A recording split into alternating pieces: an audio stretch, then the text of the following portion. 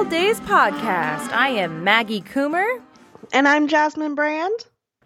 And this is episode 10. 10 episodes, Jasmine. Can you believe it? No, it's flown by. I know. If you're new to this podcast, Jasmine and I find and research different historical events and fascinating people, and then we tell you the story. Their story, the story, with bits of historical context and a little bit of wry humor baked right in. So today we are talking about the Triangle Shirtwaist Factory fire. So buckle up, boys and girls. Jasmine, I think this was actually a recommendation from one of our listeners, right? Yeah, this one came to us from Michael through Facebook. He left us a comment on our page. And if any of our listeners have recommendations, you can also leave comments on our various different social media pages or write to us. We're on Facebook and Instagram at The Good Old Days Pod. We're on Twitter at The Good OD Pod, or you can just send us a good old-fashioned email at thegoodoldayspod@gmail.com. Favorite sources. There is so much out there on this topic. Lots and lots of scholarship. One of my favorite sources has been the cornell.edu website for the Triangle Shirtwaist Factory fire. And it has loads of interviews. Most of them were conducted by an author named Leon Stein. The Triangle Fire by Leon Stein was a great resource. PBS has a bunch of articles about the Triangle Fire. I also access the Department of Labor website for different statistics, and they have a really good page on the Triangle Fire as well. Jasmine, what were some of your favorite sources? I really liked the PBS documentary, American Experience, The Triangle Factory. I really got a lot out of reading the newspapers that were published right after the fire as well. And I found a really interesting article in an unexpected place. It was in a law review type journal, and it was called The Triangle Fire, Tragedy, Trial, and Triumph. And it just goes through some of the details from a different point of view. And that was by Robert and Marilyn Atkin. In late afternoon of March 25th, 1911, hundreds of workers at the Triangle Shirtwaist Factory readied themselves to leave at the end of the workday. It was a Saturday, so the workers, mainly young immigrant women of Jewish and Italian descent, buzzed with excitement over their weekend plans after their 6-day, 60 to 70-hour work week. Unfortunately, many of them would never make it out of the building alive. On the 8th floor, at about 5 p.m., a fire sparked and quickly consumed the 2 floors above it. Because this was a garment factory, loads of flammable materials were stacked floor to ceiling. The fire only lasted 30 minutes, but the destruction was devastating. 146 people died, mostly young women, either by burning alive, throwing themselves down the elevator shafts, or jumping from the windows. Many considered the horrific events of that day to be the catalyst for real workplace and social reforms throughout New York and eventually the rest of the United States. This is the story of the Triangle Shirtwaist Factory fire. So Triangle is a garment factory, and they specifically make shirtwaist. So what is a shirtwaist, Jasmine? What type of clothing is that? So it's a female take on a male button-up shirt, essentially, for the time. Women weren't wearing these kinds of things until they become essentially working women. So this is going to become a symbol of the Gibson girl, if you're familiar with that sort of style, or just the working woman in general. It was buttons, so she could do it up herself. She can switch them out from day to day. Some of them are going to be embroidered with silk and be a little fancier. Some of them are going to just be plain working shirts. I saw where the Triangle Shirtwaist Factory was churning out about 1,000 shirts a day.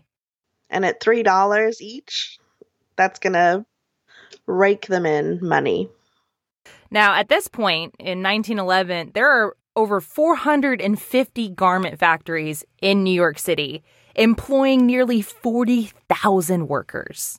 We have on previous episodes talked about like Irish immigration. A lot of the Irish immigrants that had moved into the city in the 1800s have since moved out to different opportunities. So whether that's cities farther west, whether they've moved out west via the Oregon Trail, and new immigrants are coming in from Italy and Poland and all of these different places.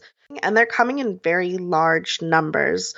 So, referring back to some statistics, between 1900 and 1915, 15 million people are immigrating to the US. And by 1910, three-quarters of New York's population is comprised of either immigrants or first-generation American-born citizens. So New York is starting to change. Even though it's always been a city of immigration, it really ramps up right at the turn of the 20th century. And most of these Italian, Jewish, Russian, Polish, most of these immigrants are coming to New York and going straight into the garment industry, which is a monster at the turn of the century in New York. Working class families, pretty much everyone worked. So you would have mom, dad, kids really over 10 working in these different factories, whether they're working in garment factories or otherwise. And there are really no safety precautions placed upon them by the government. So to give you an idea of that, the National Safety Council estimated that in 1912, 18,000 to 21,000 workers died from work-related injuries. In 1913, the Bureau of Labor Statistics documented that approximately 23,000 industrial deaths among a workforce of 38 million, equivalent to a rate of 61 deaths per 100,000 workers. Today, that rate is 4 deaths per 100,000 workers. The increasing amount of immigration meant that already crowded dwellings became even more overrun, and the competition for jobs became incredibly fierce. So if a business owner hired one person at $6 a week, and after a couple months they asked for a raise, didn't like that, there was nothing to stop them from giving them the boot and hiring even a 10-year-old child for probably free for at least the first 6 weeks, and then paying them as little as $2 a week. There's some pretty nasty practices happening in these factories. I mean, even more so, if you were a garment worker and you break a needle or thread, or your machine can't produce as much as you need it to in that day, and your pay gets docked, as the main wage earner, you have to go back to your family and tell them, well, we can't afford as much food this week. Triangle, the factory itself, occupied the top 3 floors of the Ash building. This is a 10-story building located right next to Washington Square Park in Greenwich Village. Sources vary, but there were about 200 machines on, I believe, the 8th and 9th floors each. And then on the 10th floor is really where the administrators were. So the bosses, the owners of the Triangle Shirtwaist factory, 2 men named Max Blank and Isaac Harris. They were both Russian immigrants. They had immigrated to the United States in the early 1890s. They ended up going into business together. They had both worked in the garment industry. And they go into business together in 1902, and they start the Triangle Shirtwaist factory in the Ash building. Their business by 1908 was earning about $1 million per year. But they were not without their woes. Keep in mind, this is at a major point in the labor movement. So people are going to strike, and Triangle is not going to be exempt from the strikes. So, Jasmine, what happens in 1909? So in 1909, an event happens known as the Shirtwaist Strike, or the Uprising of 20,000. And essentially, workers just get up and walk away from their workstations. They're trying to disrupt the work in order to garner better wages, better working hours, and better safety conditions for themselves. And this is across all of those garment shops that are in New York. This isn't specific to the Triangle factory, although they're going to take kind of a key point in this. Now, at this point, a typical work week is 65 to 75 hours a week over 6 days.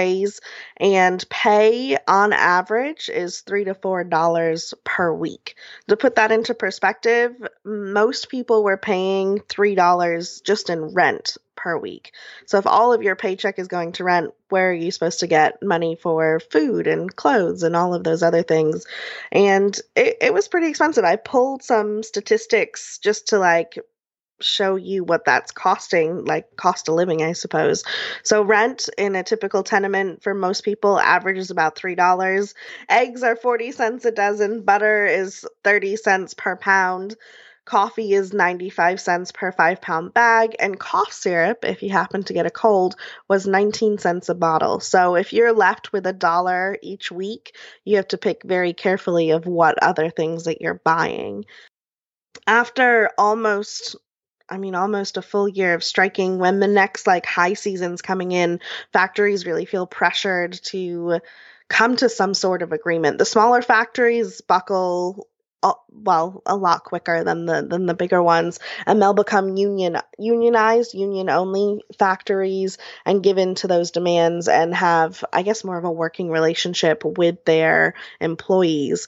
Other factories, notably the largest in the city, the Triangle, does not give in to those demands. What they instead offer is a employer sanctioned union, which is not really a union. They're going to host this and use it essentially to control what workers are doing and essentially feed themselves information on what they want and how they can undermine them further.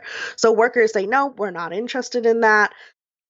And we want to be union only. The Triangle comes back and says, absolutely not. We'll just hire some new immigrants. We really don't care if you come back to work for us or not. And eventually what they come up with is that the Triangle will not be unionized, but they will reduce hours and increase pay. That does not, however, resolve any safety issues, and it really leaves the men and women, mostly women, without much of a voice in their own workplace. They have nowhere to go from here. They cannot renegotiate this, so as inflation rises, they would have to strike again to then get another raise. It also hasn't addressed their safety concerns within these buildings. Per Max Hochfield, one of the survivors, quote, "At that time, the floors were wooden floors, and they were soaked through with oil. The baskets that people worked with were wicker baskets, and each basket contained about 4 to 5 dozen blouses, lingerie at the time, and lace. How much does it take to catch fire?" End quote. Now, it was pretty typical for Blank and Harris, according to the workers. They kept all secondary exits locked so they could make sure the employees all left from one door so they could search them. They had the foreman on the floors open up the bags of the women to make sure they didn't steal bits of lace or trimmings or bits of cloth or anything like that.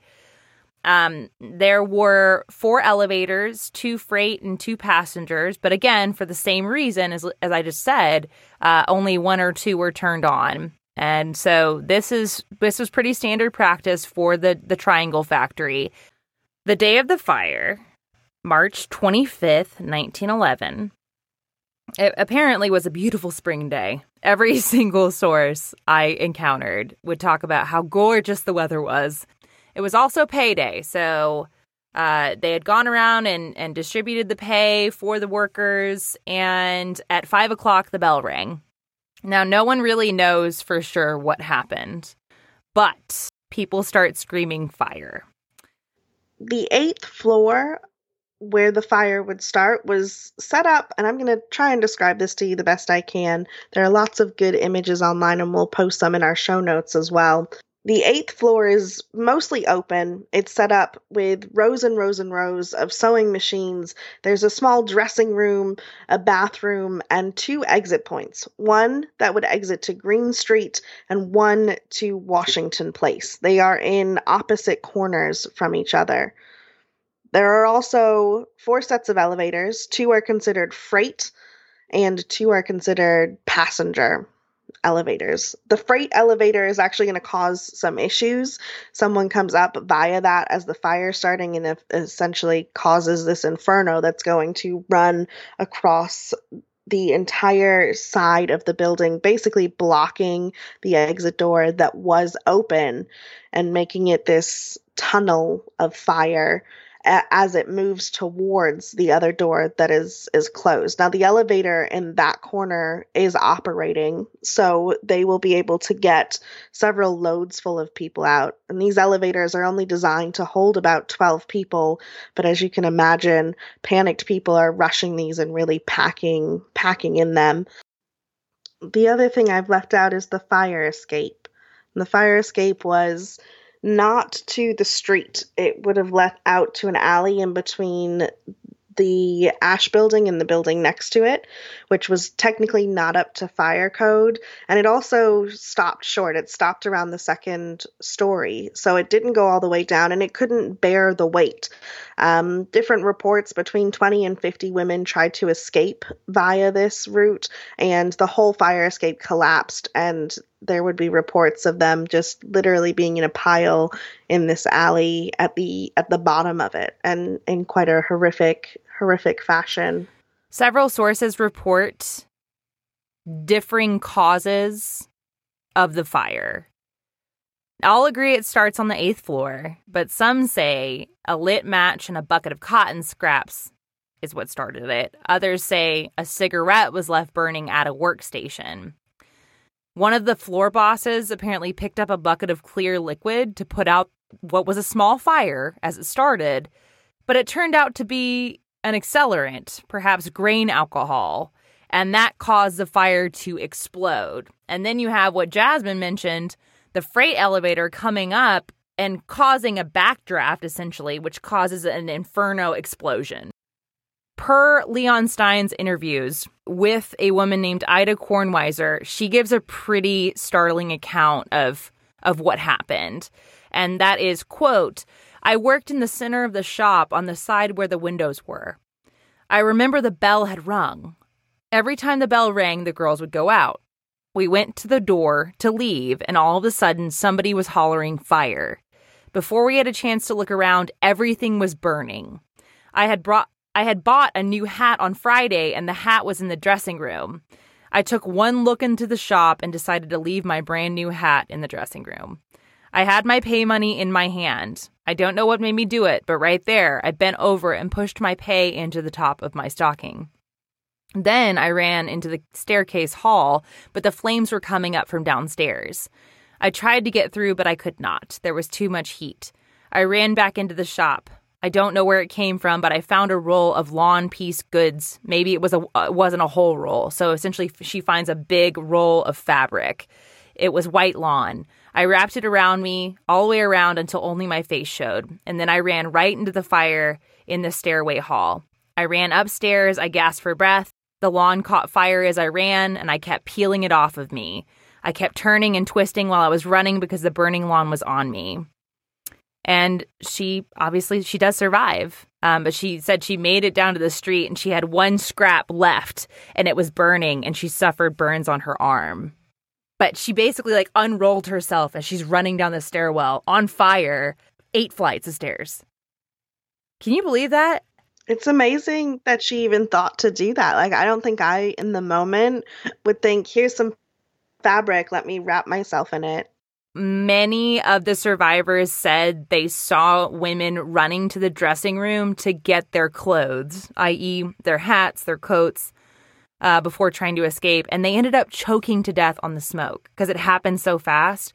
But these women are going to get, she just said she left her brand new hat. She thought about going to get it. But so many went to the dressing room to get their stuff because they're making so little. This is probably their one new garment or their one hat or their one coat. And if it burns, then they're out of luck. Well, and another point to bring up with that is we all grow up. Well, I would say most of us grow up in schools doing fire drills, leave everything, you go. Every time you get on a plane, they tell you if there's an emergency, you leave everything because it goes against what you think. You want to grab your stuff and take it with you.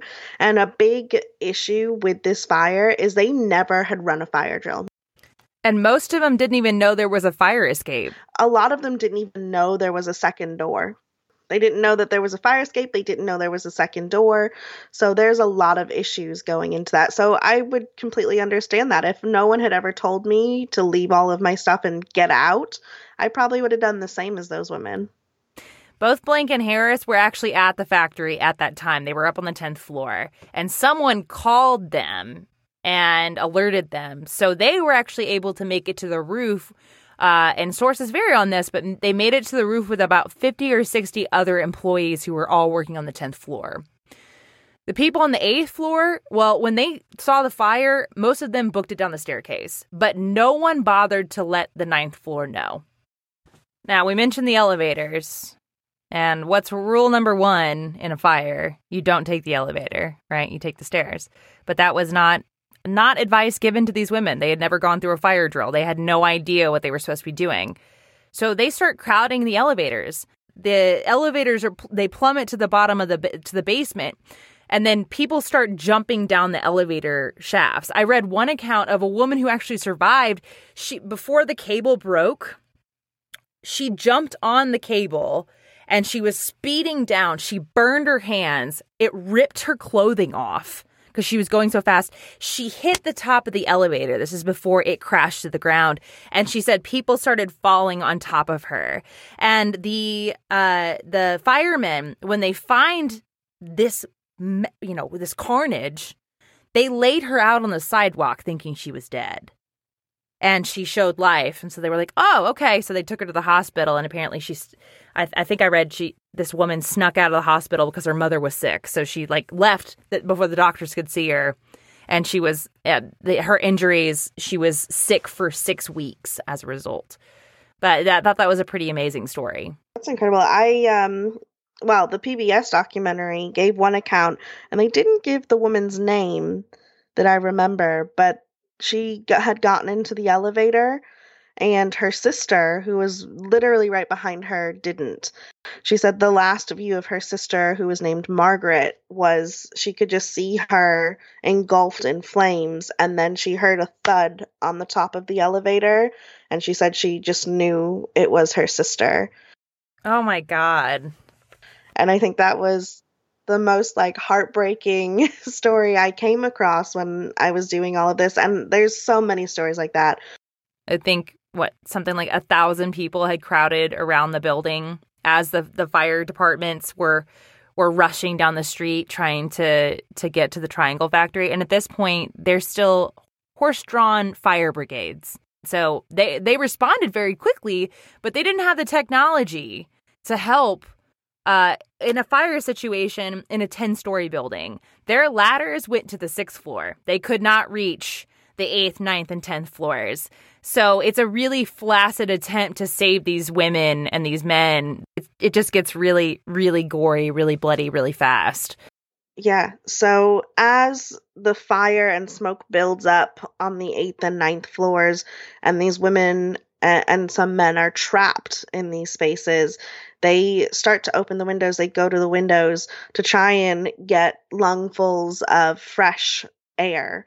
And they realize they're faced with a choice. They can either stay in these spaces and die of smoke or fire, or they can jump out of the window, take their chances, perhaps land in a fireman's net, or more likely crash down onto the pavement where they will meet their death. And dozens and dozens of people choose that option rather than be engulfed by flames. They will climb up onto the side of the window ledges, sometimes hugging each other, and they will jump down to the horror of the crowds below. And people are on the street screaming at them to stop. The firemen, despite their best efforts, their nets are not enough for the velocity of the people crashing down below them. Well, and I mean, the bodies are just tearing through the nets.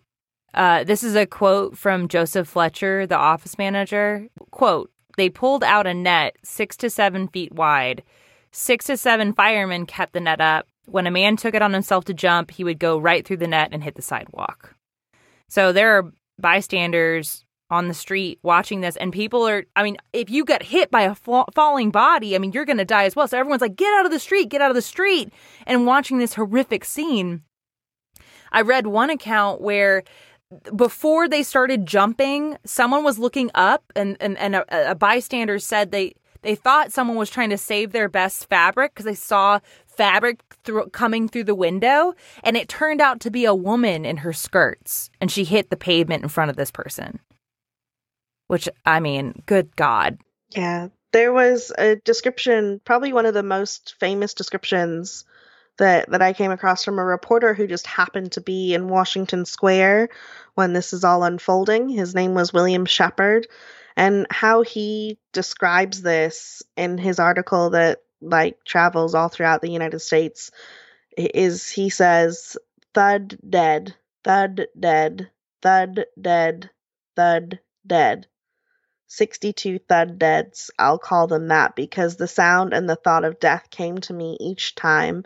At the same instance, there was plenty of chance to watch them as there came down. The height was 80 feet. I thought the quote, the floods of water from the fireman's hose that ran into the gutter were actually stained red with blood. But that's another thing to note. The firemen didn't have the water pressure, so they couldn't get ladders up there. And they couldn't get water. There was absolutely no hope to save any of these women if they just didn't get out of there. Yeah. Newspapers all across the country reported the following occurrence. Then came the love amid the flames. He brought another girl to the window. Those of us who were looking saw her put her arms around him and kiss him. He then held her out to space and dropped her. But quick as a flash, he was on the windowsill himself. His coat fluttered upwards. The air filled his trouser legs. I could see that he wore tan shoes and hose. His hat remained on his head. Thud dead, together they went into eternity. I saw his face before they covered it. You could see in it that he was a real man, that he had done his best. So, Jasmine, you spent a lot of time on the newspaper side of things. So I focused on New York newspapers because, of course, this made papers all across the country, but I wanted to focus on what New Yorkers were saying about this. And it made all the front pages. And I think in a little bit of a different sense of how we would report or expect to see this reported on today, a lot of those newspapers, the front images were pictures of piles of women and, of course, occasionally men on the sidewalk. There was one even in the New York Times that had a picture of a police officer just holding a coffin. Behind him, there was a pile of bodies. And so it had this massive shock value. Even if you hadn't been there to witness this, you get a very clear picture of what's going on just by looking at the front pages of these newspapers. There was a really sad part about this is there are some families that would continue to put ads in these newspapers for months looking for their loved ones that hadn't come home. And of course, they're aware that they likely died in the fire, but they're just not willing to let that go because they went unidentified.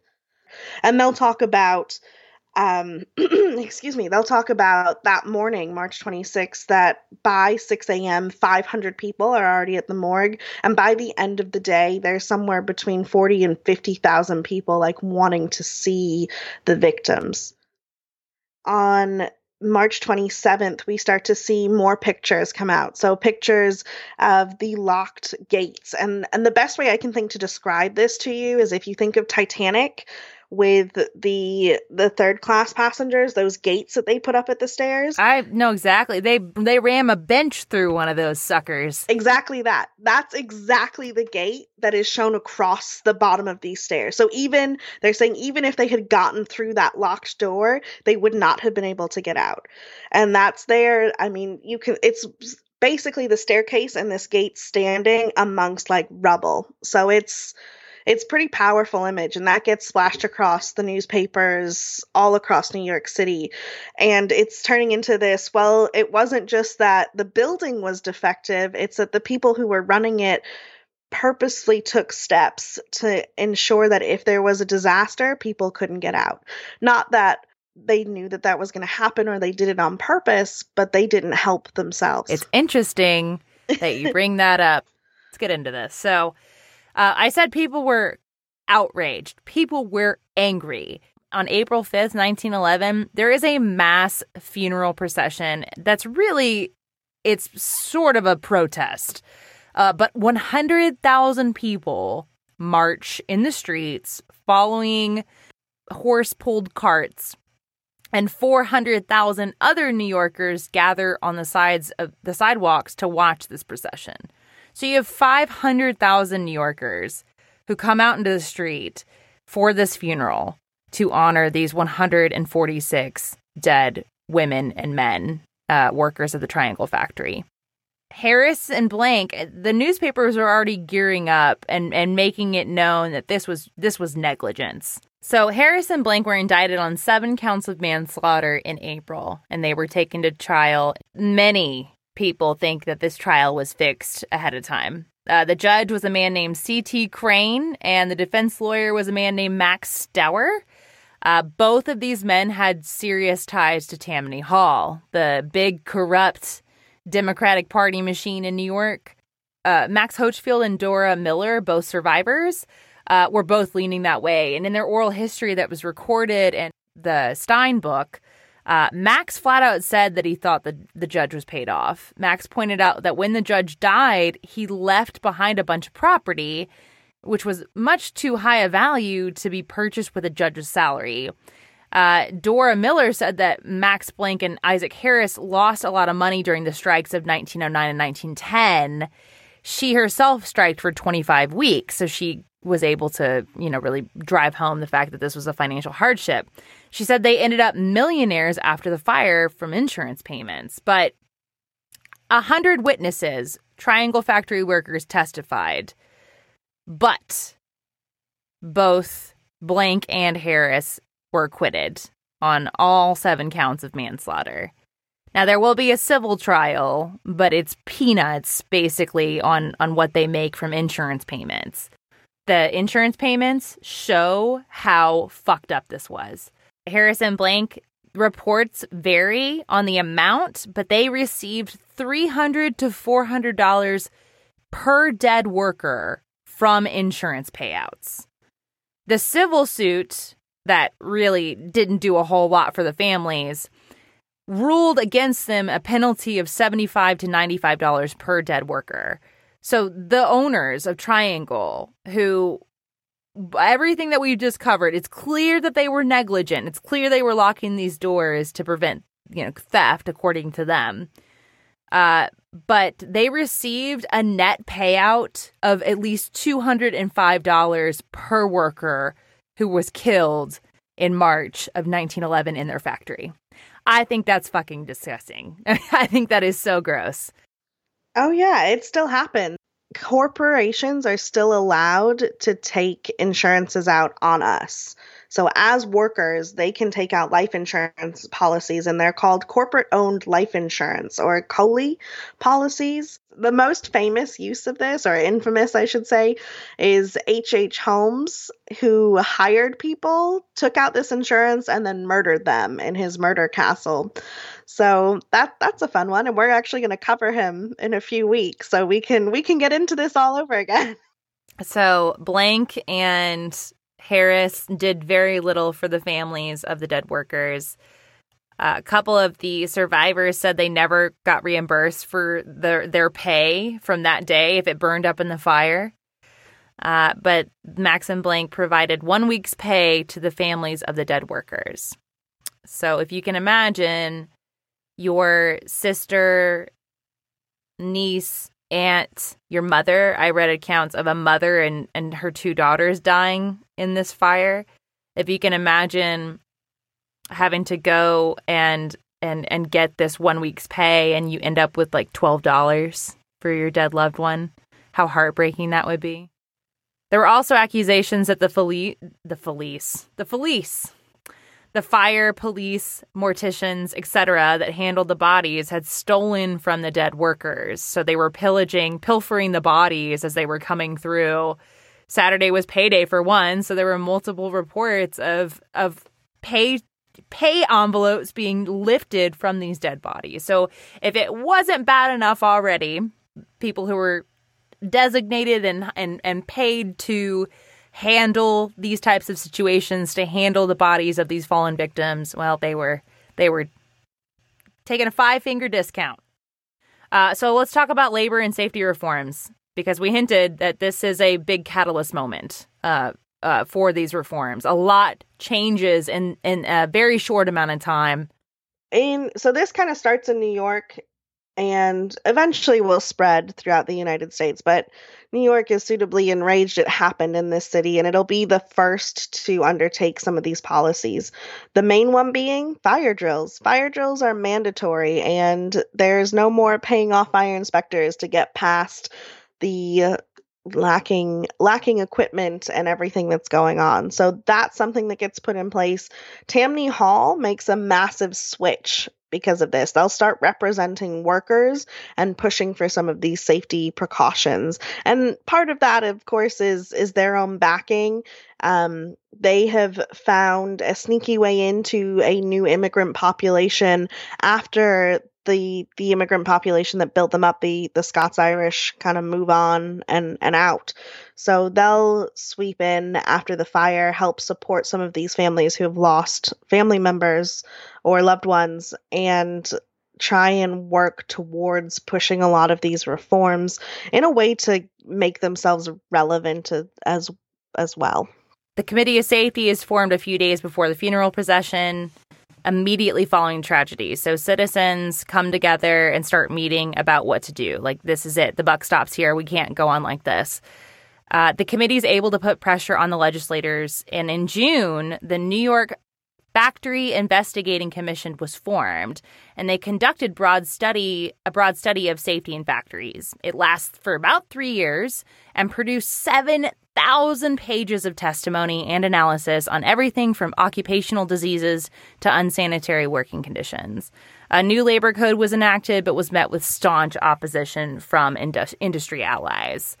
Now, per the Department of Labor, Frances Perkins, the Secretary of Labor for FDR, she actually testified before this commission. She did investigations personally and, quote, took the commissioners on field trips to visit factories.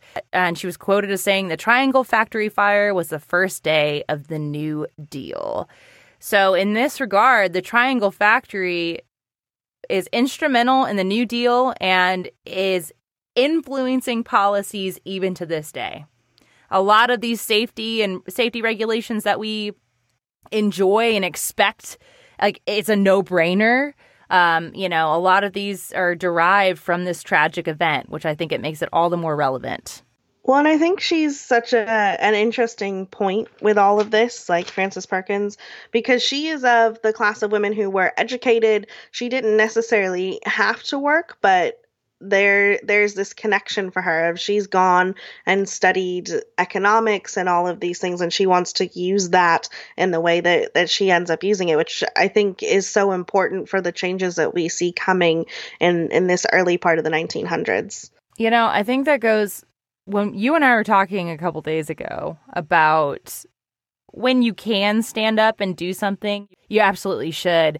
These women could afford to be a pain in the ass, and they absolutely needed to do it to help the other employees, women, men, young children who could not afford and had little to no impact on public policy. These kind of educated, high-standing women who command respect from the upper crust, the bureaucrats, the people who are making the decisions. These women have to do something in order to make any kind of change. If there weren't women like this, there would be no change whatsoever. It would just, if you can afford to be a pain in the ass, you absolutely should. That's my 2 cents there. Yeah, I agree. Even if it's not on massive things like labor reforms, like little things can make a big impact, because if enough people can afford to be even a small pain in the ass, that leads to change. So thank you all so much for tuning in to episode 10 of the Good Old Days podcast. We really appreciate the support. We have 2 new reviews that we would like to call out on Apple Podcast. First review titled, Gotta Love the Good Old Days. 5 stars. Really glad I found this podcast. Definitely great for the road. Glad to hear it. Thank you so much. That's a great review. We really appreciate it. Jasmine, what's the other one? We got reviewed by a fellow podcaster, Bring the Mio, and they said, loving this podcast. The hosts are good and they deliver stories so diligently in a fun way. It's informative and I learned so much about history. Can't wait to continue to learn and listen. Awesome. If you want to have your review read out on our next full-length episode, head to Apple Podcast, drop us a review. You don't have to write anything if you don't want to. We're happy with ratings as well. So if you just want to drop a 5-star for us, we would greatly appreciate it. It helps us get our name out there. And you can access that really easily from our Twitter, Facebook, and Instagram accounts. It's the little link in our bio. So just go to that. It should link you right to Apple Podcasts. You can listen from there as well as leave us a review. Perfect. All right. Well, thank you so much for tuning in. Bye.